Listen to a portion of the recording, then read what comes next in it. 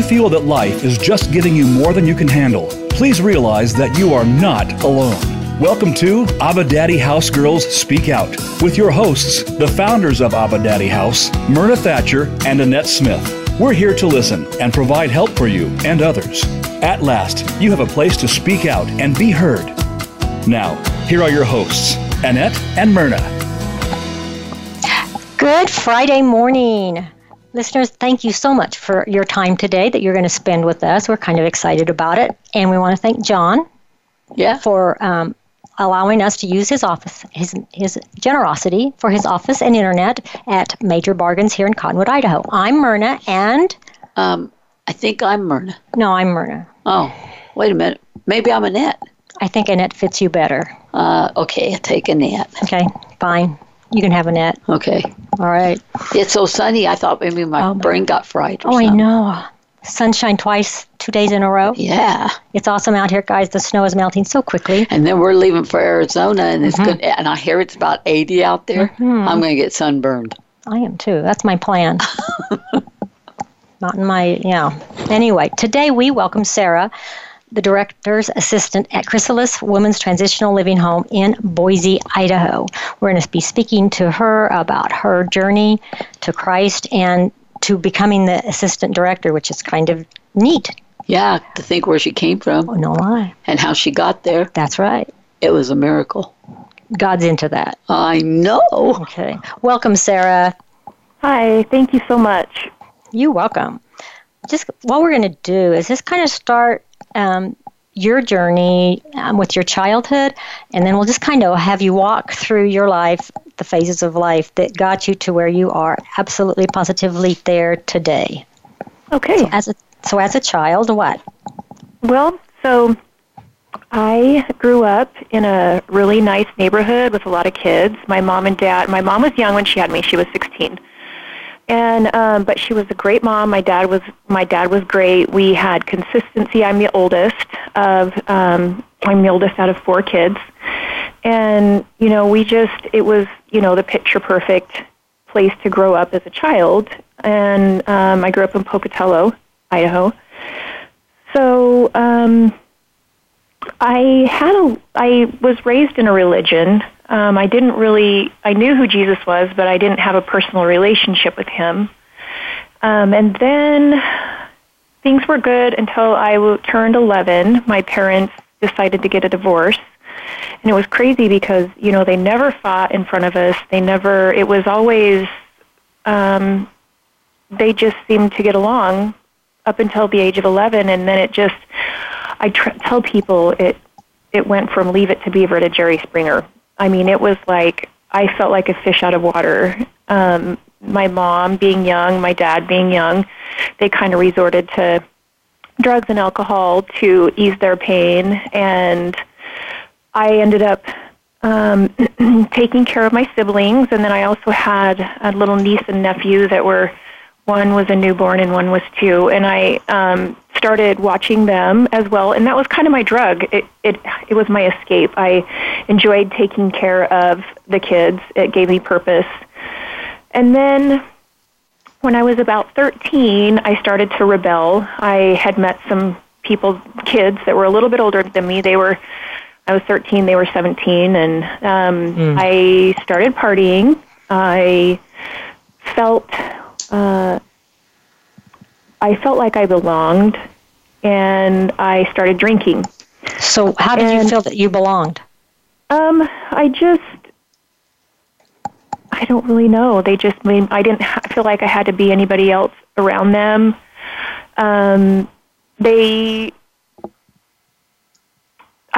Since I was younger, I guess maybe it was because they were kind of like an older brother or sister to me. Maybe not the healthiest kind, but being the oldest, I didn't have that, older brother or sister figure.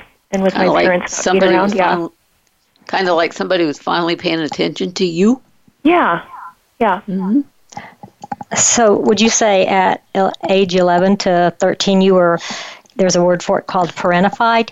You became the parent even to 2 little babies that weren't yours? Yes. Who did you grow up? Did you spend time, as you grow after the divorce, did you live with your mom, your dad, or have to move back and forth, or how did those transitions go? Well, my dad kind of wasn't really there in the picture anymore. He was to a certain point. I mean, they kind of had their struggle back and forth with one another, but I lived with my mom. I had always lived with my mom. Oh, okay. Alrighty. So, go ahead on age 13. The rebel came out on you. Yes, and I started drinking, and it made me feel good. It made me, it started, the partying, the friendships that I had, they weren't healthy, but they were friendships. And just the drinking filled that void. I went from, kind of being the caretaker, codependent role to the alcohol filling that void for me. What was the void? Well, now I know that it was only a hole that God could fill. Right. What did you think it was that at 13? I didn't know. I was so confused. I didn't even know who I was.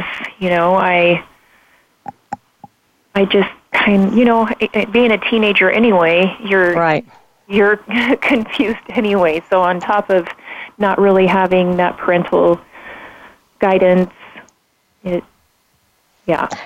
So sometimes kids, especially you're the oldest, did you ever blame yourself for mom and dad's divorce? No, I never did. And good. I really, since I lived with my mom, I really felt for her. I saw how hurt she was.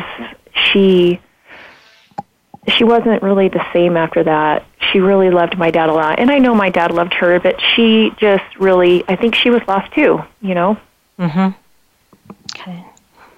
So you found some people that accepted you and kind of doted over you and kind of took you under their wings. And like you said, they weren't the right kind of friends, but you found the alcohol kind of fill the void. How did it fill that void? I just didn't feel sad anymore. I just felt like life should be a constant party. That's how I felt that I could fill that void. If I was alone by myself and with my thoughts, it didn't feel good, and I wanted to escape that. I wanted to escape all the hurt that I felt, that I couldn't even pinpoint what the hurt was altogether. I couldn't identify what was really going on inside of me, and so it just felt better to drink and drink it away. And so I continued to drink, and I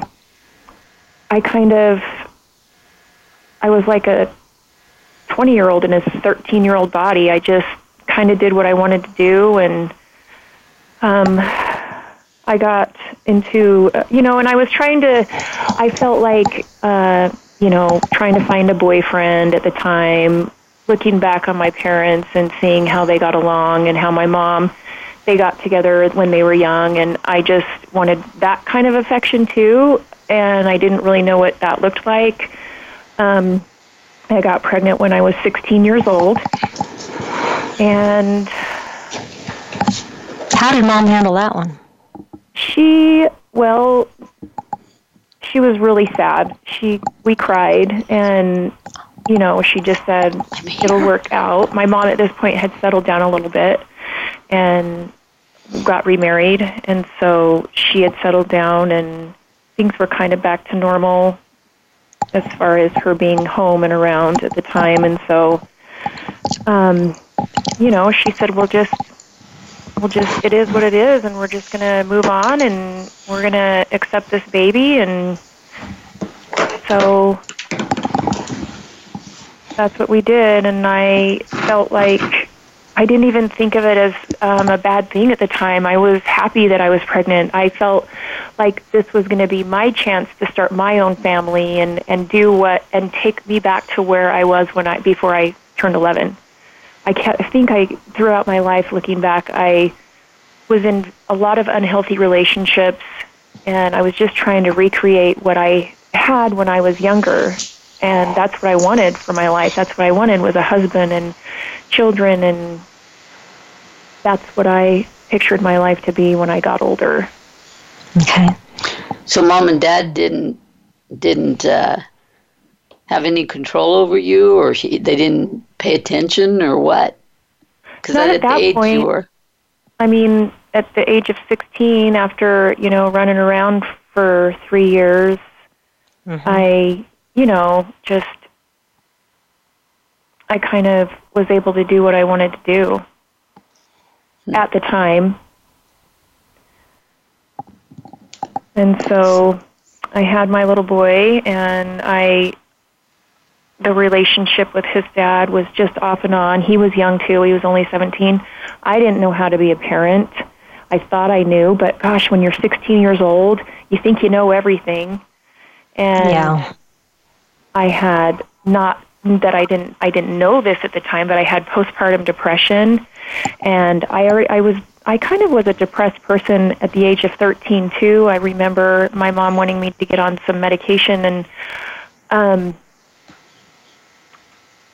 but I just thought it was me. I thought I was lazy. I thought that I didn't know it was because I was depressed or that I had a chemical imbalance in my brain. I just thought, why can't I be like those people? Why can't I get up and go to school and do my homework? And I think that's another reason why I drank too, was to self-medicate.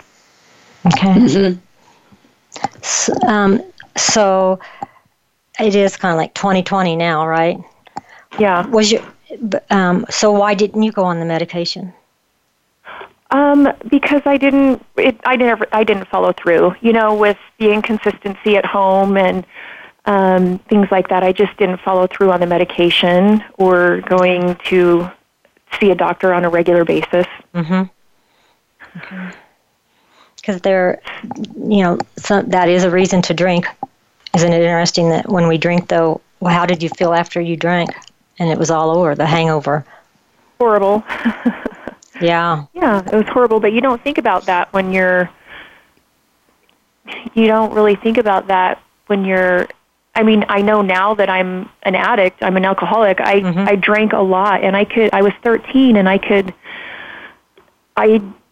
drank every single night. I could drink and not get sick. And so, yeah, and I know now, knowing a lot about addiction, I can see that that's what it was. I was an alcoholic.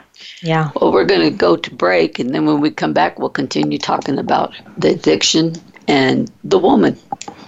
See you when we get back.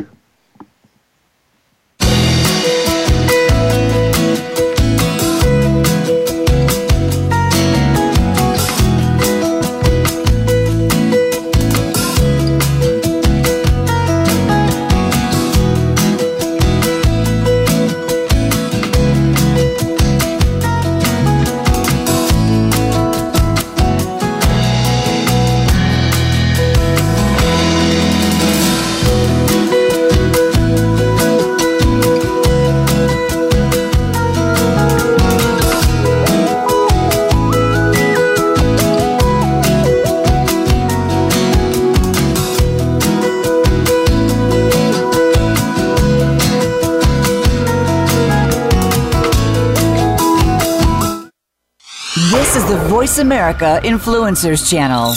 Be inspired. Look for Annette and Myrna's book, Turning the Curse into a Blessing, a testimony of God's healing power. The book elucidates the journey of how Annette Smith gained healing from living as a child and other people. The book is available through Amazon.com in both paperback and Kindle formats. Anyone who is looking for guidance from God and feeling that life is hopeless should read this book, Turning the Curse into a Blessing, a testimony of God's healing power. Find it today. Abba Daddy House Incorporated was founded by Myrna Thatcher and Annette Smith. We provide pro bono counseling for those caught in the insurance gap. We also provide basic needs for those who have great difficulty making it from one month to the next. Donations for expanding our business are always appreciated. Remember Philippians 4, verse 3. Yes, and I ask you, my true companion, Help these women, since they have contended at my side in the cause of the gospel. Visit abadaddyhouse.org. We don't follow, we lead. Join us, the Voice America Influencers Channel.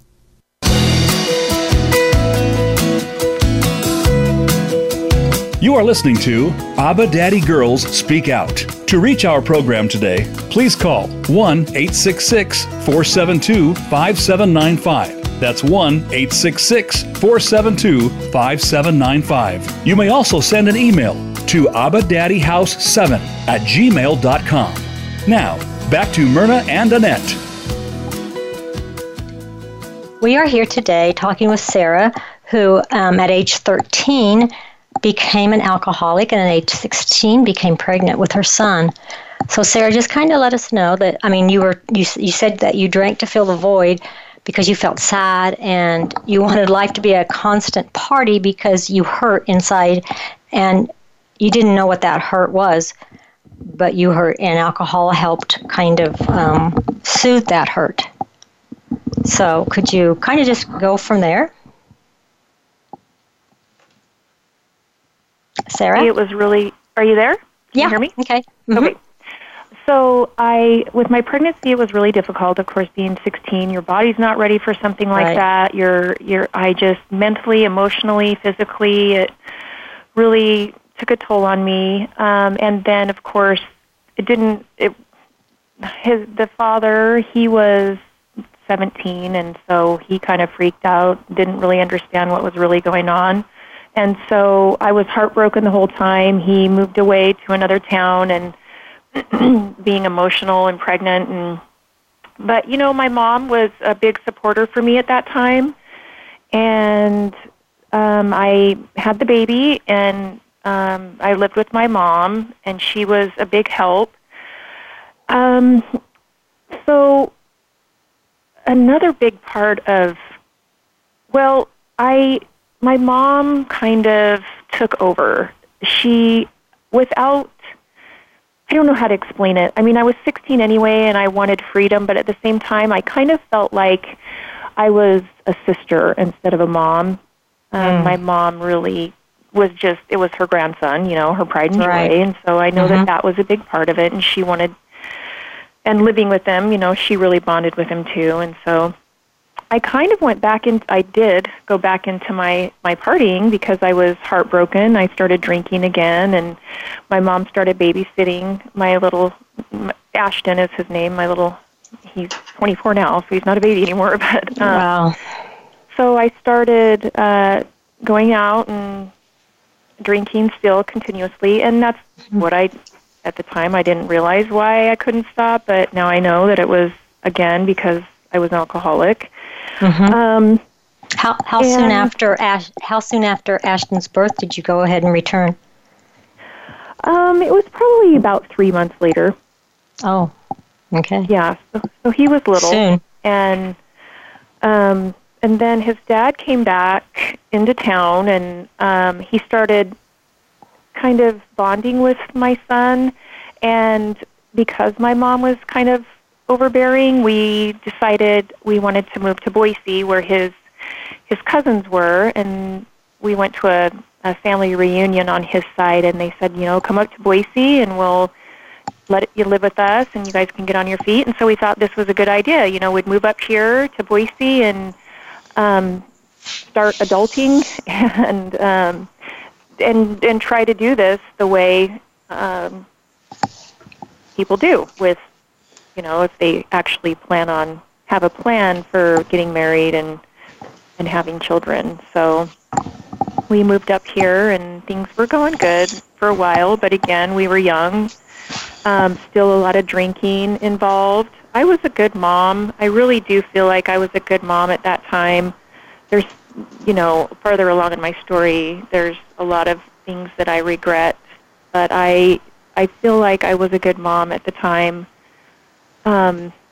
Drinking aside, but I got pregnant again, and we had another little boy, and we were together for quite a while, of course, having two little ones, but you know, the drinking continued, Did his dad drink too? Yes, he did. He was a drinker, and he also smoked marijuana and things like that. And at that time, I was totally anti-drug. I didn't like drugs at all. I didn't consider. I thought, alcohol's okay. I justified alcohol, but at the time, I was just totally anti-drug and didn't ever want to do drugs. And well, alcohol is legal, right? Yeah. Yeah, and so you can justify it. Yeah.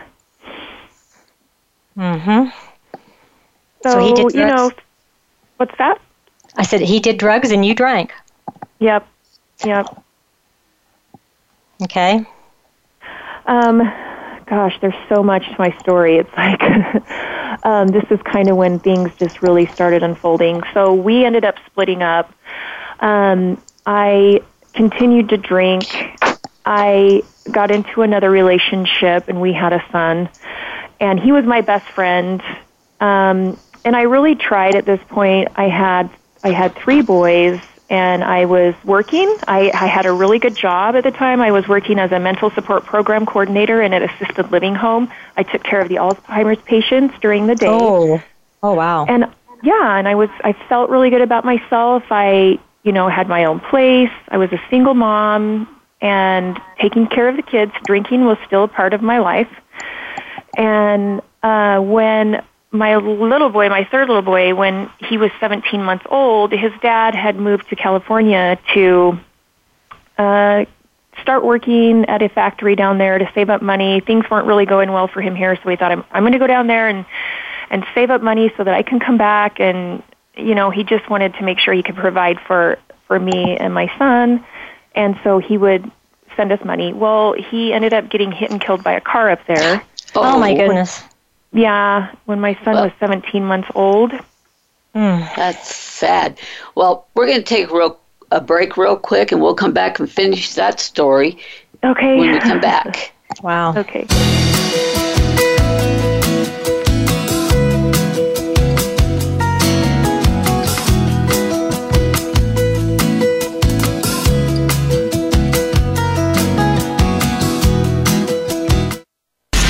Change starts here. Change starts now. Join us, the Voice America Influencers Channel.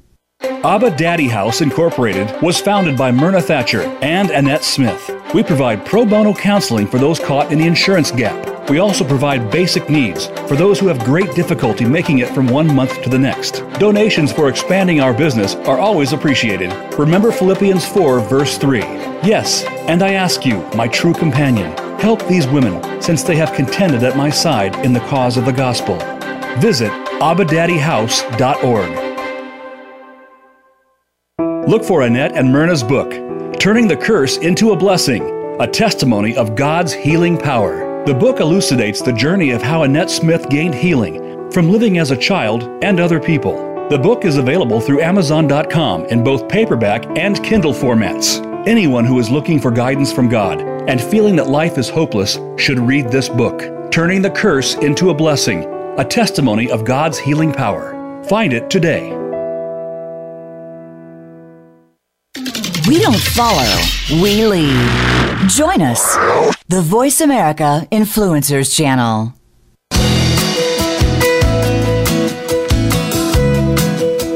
You are listening to Abba Daddy Girls Speak Out. To reach our program today, please call 1-866-472-5795. That's 1-866-472-5795. You may also send an email to abbadaddyhouse7@gmail.com.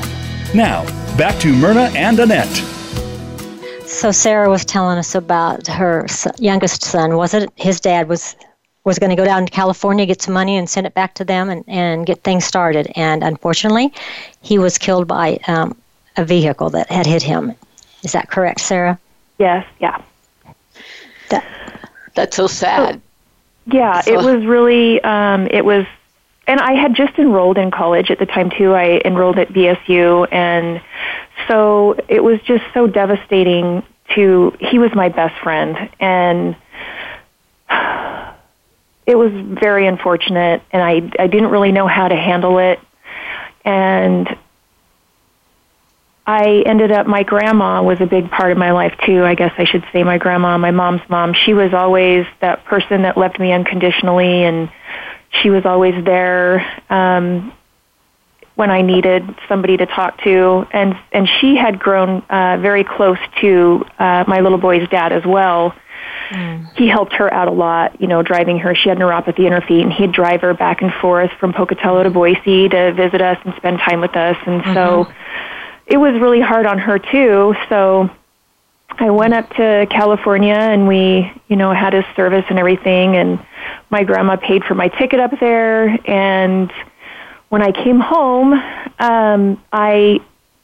he died on November 13th, and then my grandma, she was only 63. She ended up dying 2 weeks later. Oh, my goodness. Sudden, yeah. And so those two things just, it was devastating to me. And at the time, of course, I kept drinking. I ended up I took a complete withdrawal. I took a complete withdrawal from BSU. I just couldn't handle it mentally. I didn't really know how to deal with it. And so, I was 20 years old when that all happened. Yeah. That's a lot for a 20-year-old to handle. Yeah. I mean, I know everybody's gone through, some kind of trauma or sorrow in their life. And for me, it was, the way I dealt with it was going back to drinking, and of course then I turned 21, and that didn't help matters. No, because now you can go out legally, right? Yep. And that partying and that escape was that's what I went back to. And so my kids were with babysitters a lot of the time. I would show up to work late. So what age did you start doing drugs? When I was 20, so when I turned 21, I started going to the bars a lot. I was out all the time. Never really got into drugs at that point. But then I got into a really abusive relationship with, I ended up getting into an abusive relationship. At the time, it felt good. He was like a father figure to my kids, but he drank too. We met at a bar. And it became a really abusive relationship. And I quit working. I became isolated. We moved to a little town where I was isolated. And I ended up we had 2 children. This was a 5-year relationship. And so after I had my daughter, she was my 5th, I got addicted to pain pills. And so I think I was about maybe 24, 25 when I got addicted to the pain pills. And I was like super mom when I had them. I could do anything. My house was clean. Why were you taking the pain pills? Well, after I had my daughter, I'd been on pain pills before when I had my children, when I had my other kids, but I think it was just, I don't know, it just made me feel good. It made me feel better. And so, and of course not drinking. I don't know what it was, but I got addicted to them at that time. Okay. Yeah. So you had them before, but this was it. Yeah, it was different this time. It made me feel really good. Okay. And I had... Go ahead. No, well, you said you had a clean house. Oh, yeah. I was super mom. Here I am, this young girl in an abusive relationship. And I'm not trying to make excuses for my actions, but, this was my situation and this is how I coped with it. So, being a young mother with 5 kids and an abusive relationship where, we were really struggling. We lived in a 2-bedroom trailer with all these kids, and those pain pills just made me feel good. They gave me energy. The house was clean, the kids were fed, everything was just, it was perfect. I felt like I was the mom that I needed to be. But when I didn't have the pain pills, I was worthless. I was in bed. I was going through withdrawals. this is when my kids really started to suffer, because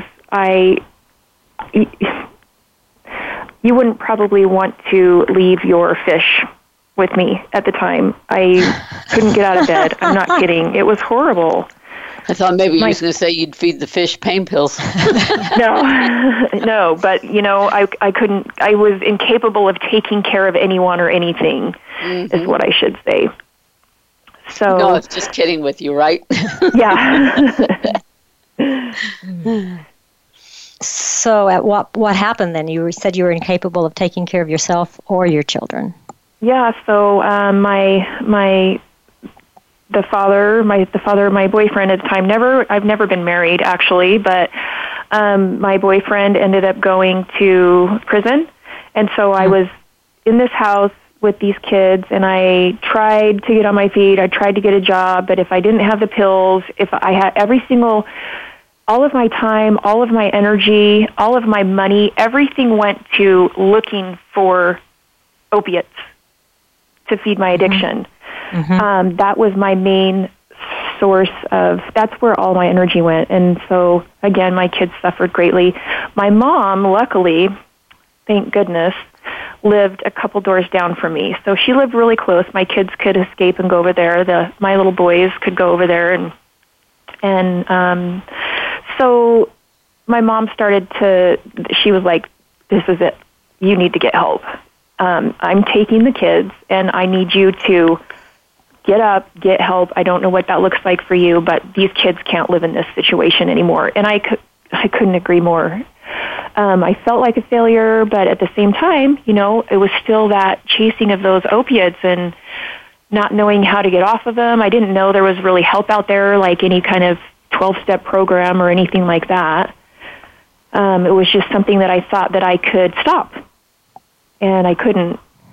So I ended up moving out of the trailer and put all my stuff in storage, and I enrolled in college again and got into another unhealthy relationship. I mean, this is insanity at its finest. I kept doing the same thing over and over again, expecting different results with all these different relationships, and this is it, this is the one, this is where I'm going to settle down and live the rest of my life happily ever after.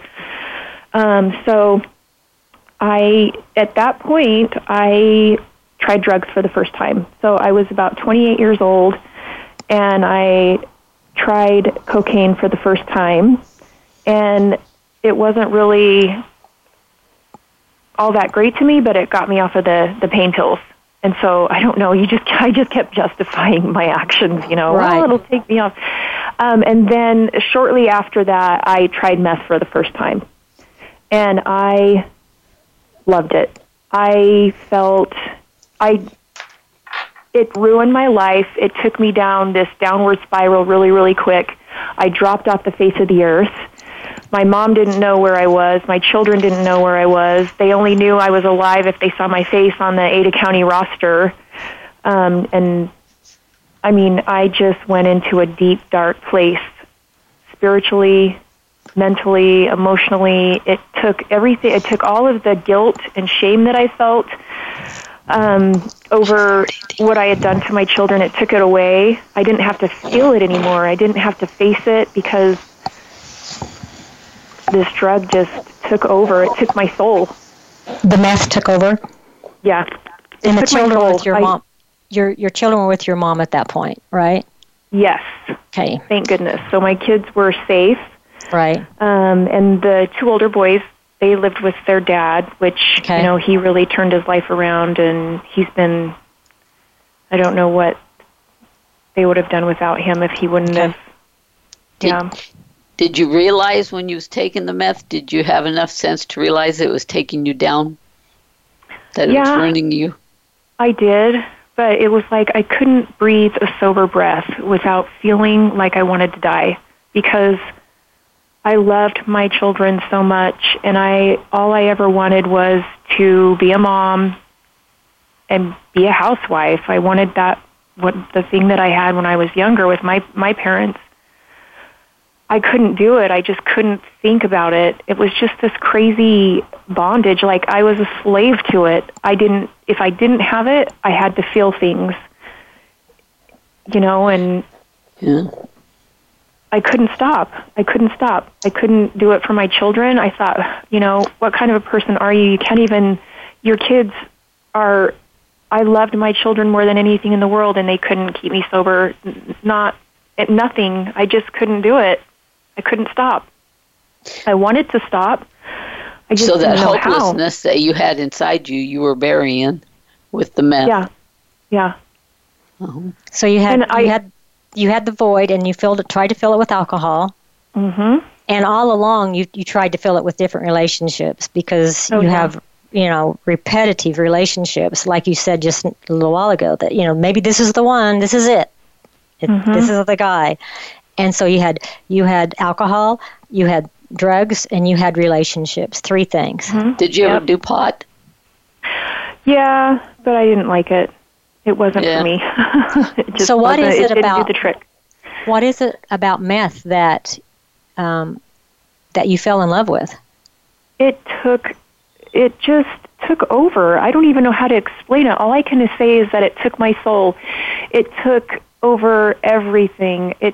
I didn't feel anything while I was on it. I mean, it was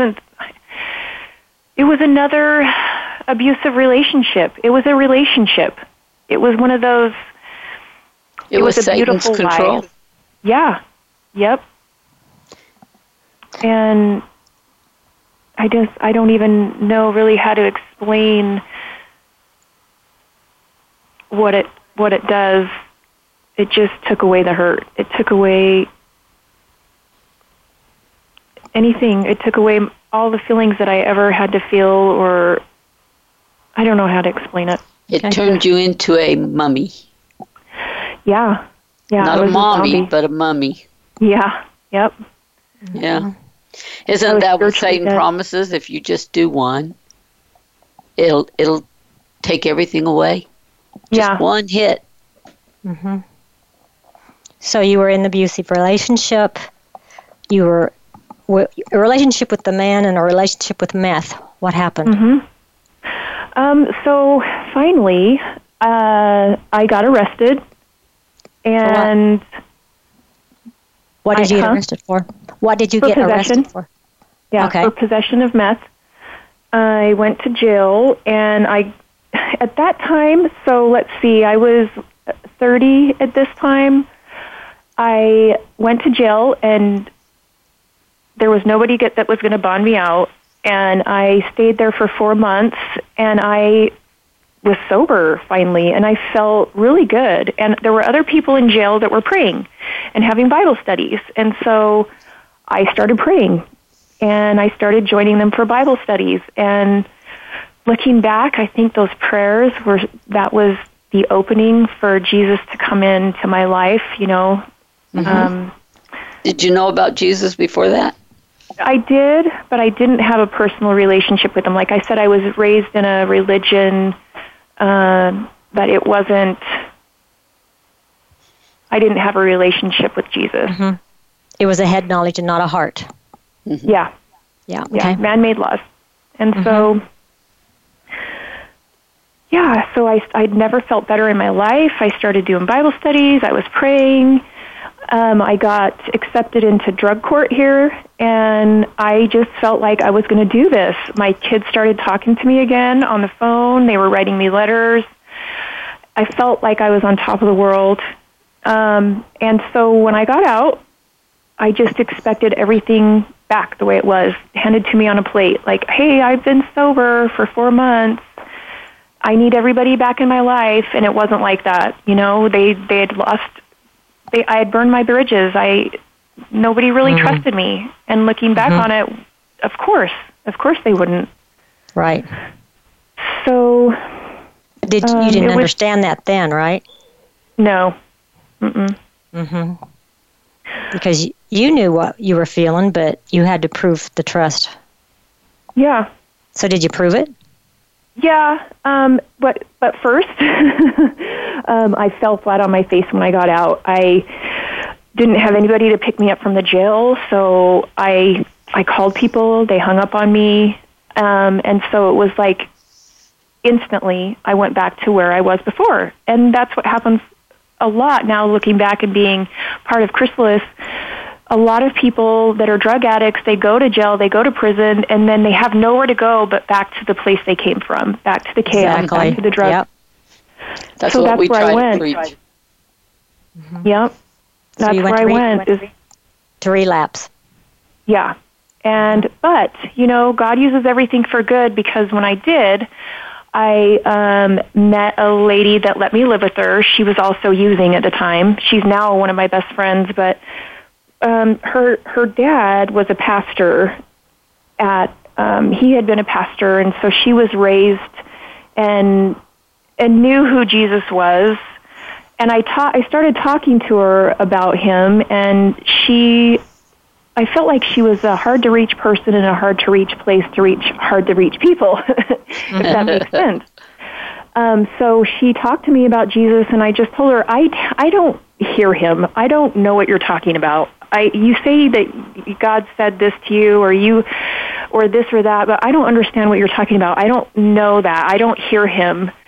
And she just said, it's not an audible voice. It's that little. It's just, you just have to listen. You just have to listen. And I was like, I don't know how to listen. And she told me one time that she said, I've been mad at God before, and I had a big long yelling match with him, and I yelled at him, and I was mad at him, and but it gave her, later on, she talked to me about how that helped her in the long run. But anyway, so I had gone to a bar. I was walking home at 3 o'clock in the morning. It was snowing outside. It was freezing cold. I didn't have socks on. I didn't have a coat. Running from the law. And I remember I thought, I don't even know if I felt weird doing it. But at that time, I just looked up in the sky and I just said, okay, God, if you're there, I need you to show me. I need you to talk to me the way I can understand. And I kind of yelled at him. I kind of felt weird doing it, but I did it. And did he yell back at you?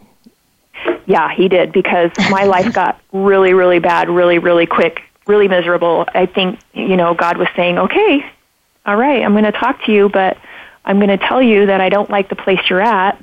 And so I ended up going back to jail, and when I got out the second time is when I really started to do better. I went through drug court. It took me 2 years to graduate, but I had my children back in my life and my mom, but I still was white-knuckling it, and I still didn't understand. So I went to Chrysalis for the first time then, but I still tried to fill that void with relationships. I had started to learn about Jesus and the love he had for me at Chrysalis, but I still put these relationships before him. I didn't know my worth. I didn't know my identity in Christ. And so I went back and forth to Chrysalis 3 different times before this last time. And, but they planted that seed for me. Right. And well, we're going to go to break, and then we'll come back and finish this up and talk about what happened while she was in Chrysalis. Thank you.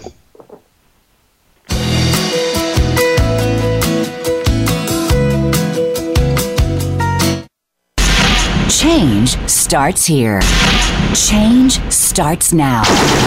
Join us, the Voice America Influencers Channel. Abba Daddy House Incorporated was founded by Myrna Thatcher and Annette Smith. We provide pro bono counseling for those caught in the insurance gap. We also provide basic needs for those who have great difficulty making it from 1 month to the next. Donations for expanding our business are always appreciated. Remember Philippians 4, verse 3. Yes, and I ask you, my true companion, help these women, since they have contended at my side in the cause of the gospel. Visit AbbaDaddyHouse.org. Look for Annette and Myrna's book, Turning the Curse into a Blessing, a testimony of God's healing power. The book elucidates the journey of how Annette Smith gained healing from living as a child and other people. The book is available through Amazon.com in both paperback and Kindle formats. Anyone who is looking for guidance from God and feeling that life is hopeless should read this book, Turning the Curse into a Blessing, a testimony of God's healing power. Find it today.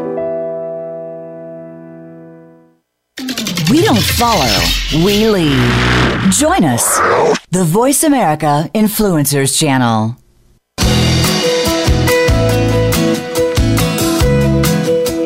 You are listening to Abba Daddy Girls Speak Out. To reach our program today, please call 1-866-472-5795. That's 1-866-472-5795. You may also send an email to abadaddyhouse7@gmail.com. Now, back to Myrna and Annette. You know, sometimes when you ask God to take over, He does. And sometimes it's like, oh, I did that. I don't want to do that, because now God really took over and He opened some doors up for Sarah. Sarah, you had been in jail, twice? And took 2 years to go through drug court, and drug court is a good thing because it does hold you accountable. You've been through Chrysalis, 3 different times? Yeah, I never graduated. I always left. One time I left a month after being there, and then, it's an 18-month-long program. So, and then one time I was there for a year, but I didn't make it. And then one time I was there for one night and left. So that one you made. Right. And so I have so many things to tell you guys, because I need to get to the good part where I get to glorify God. Okay, go for it. So I had pretty much, through that time of being in Chrysalis 3 times and after graduating drug court, I learned a lot from being in drug court. I learned a lot about my addiction, so it made it worse when I went back out. I ended up relapsing, and of course I think this was more devastating to my children than me going out in the first time, because I finally gained their trust back.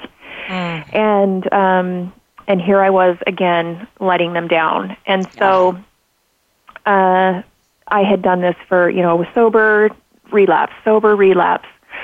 And then I ended up getting in trouble again in 2013. I got arrested, and I went to jail for a little while, got out, didn't have any kind of foundation underneath me as far as God goes. I let go of that.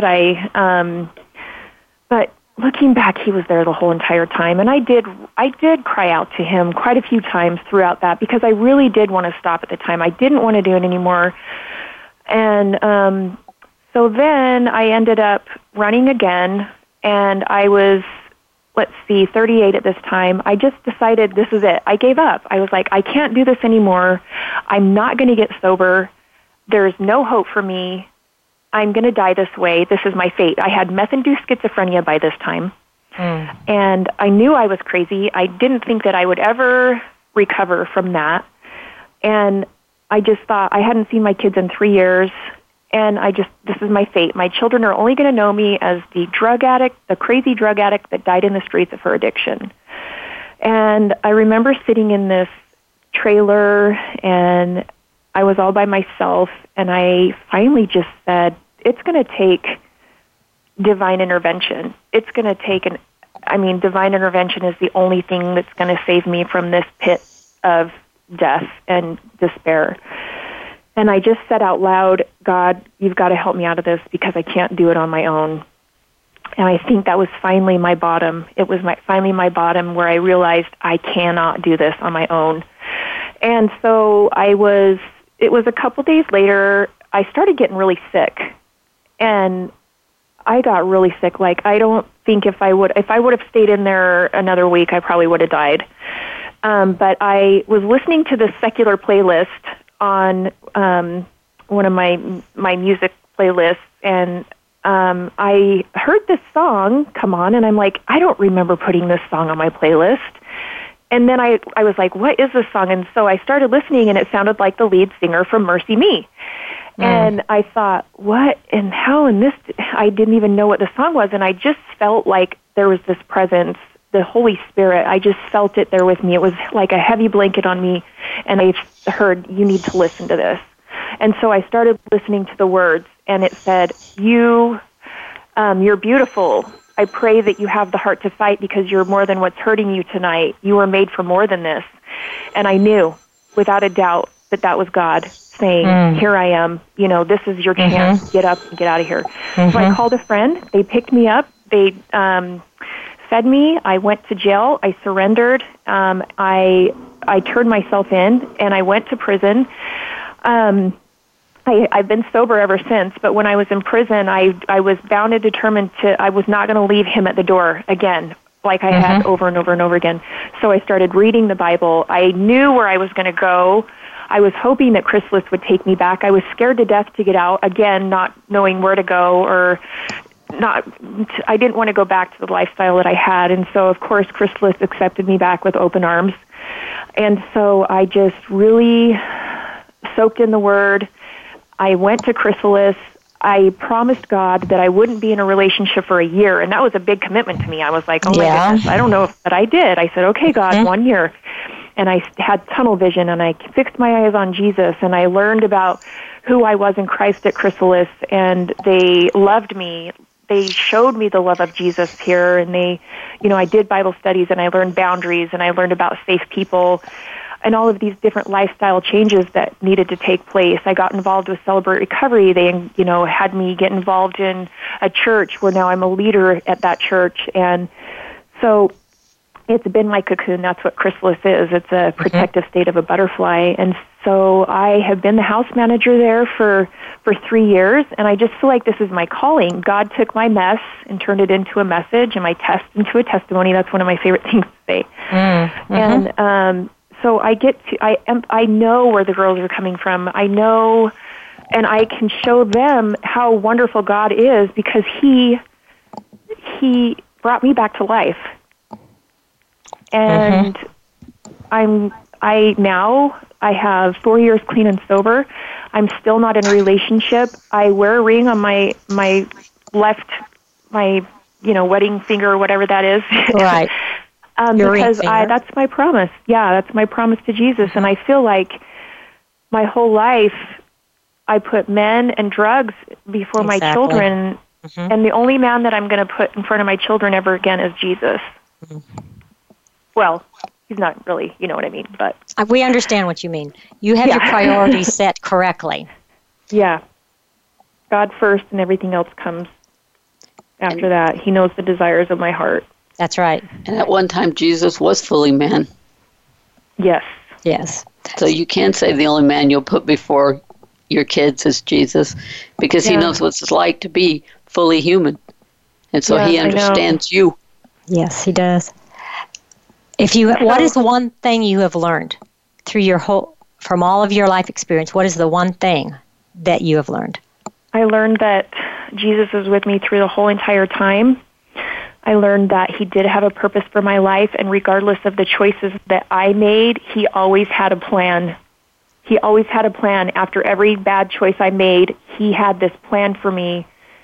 And I know that he is everything to me now. He's that void, he's that hole that, or the thing that, it was the God hole. It was a God hole that needed to be filled with him and him only. And he is everything to me. He's my best friend. He's a father. He's that husband. Exactly. I get everything that I need from him spiritually. I'm filled with his joy and hope, and now I get to go out and serve others the way he did. Yeah. So so what do you think? So that's what you would say. What would you say to someone who is where you were at? I would say, why not try? Just call out to God. Just ask him to show you. My relationship with him is different than yours or anybody else's. And so just ask him, seek and you'll find. And you'll look, just give him a chance. What do you have to lose? Just ask him to show, just ask him into your heart. How does someone do that? Surrender and just, I had to be completely at my bottom and just surrender and know that he is the only thing that can change my life. And he will talk to you. He pursues us. He loves us. He wants us to have a relationship with him. He's just waiting. He's waiting for you to ask him, God, I can't do this. Please show me who you are. And he'll show you. He'll show you who he is. Never fail. Right. Well, Sarah, we appreciate you spending this time with us. Listeners, I hope you appreciate her story. And if someone's out there that needs this help, there is, Chrysalis is in Boise, Idaho. Right. And I believe we need more chrysalises. Yes, we do. Can you just quickly give a phone number, Sarah, that they can call? Yeah, so the office number here is 208-424-1323. And even if you get on Google and you just punch in Chrysalis, Idaho, it will pull up our website. It's Chrysalis Women's Idaho, and it will show where to get help on there as well. Okay. And we're going to close now and we want to thank everybody for listening. And you guys all have our contact numbers and stuff and our emails and stuff. So write us, talk to us, and listen to us next Friday again. And we thank you for listening to us today. So Thanks, we'll see you next. Thanks. And we'll see you next Friday.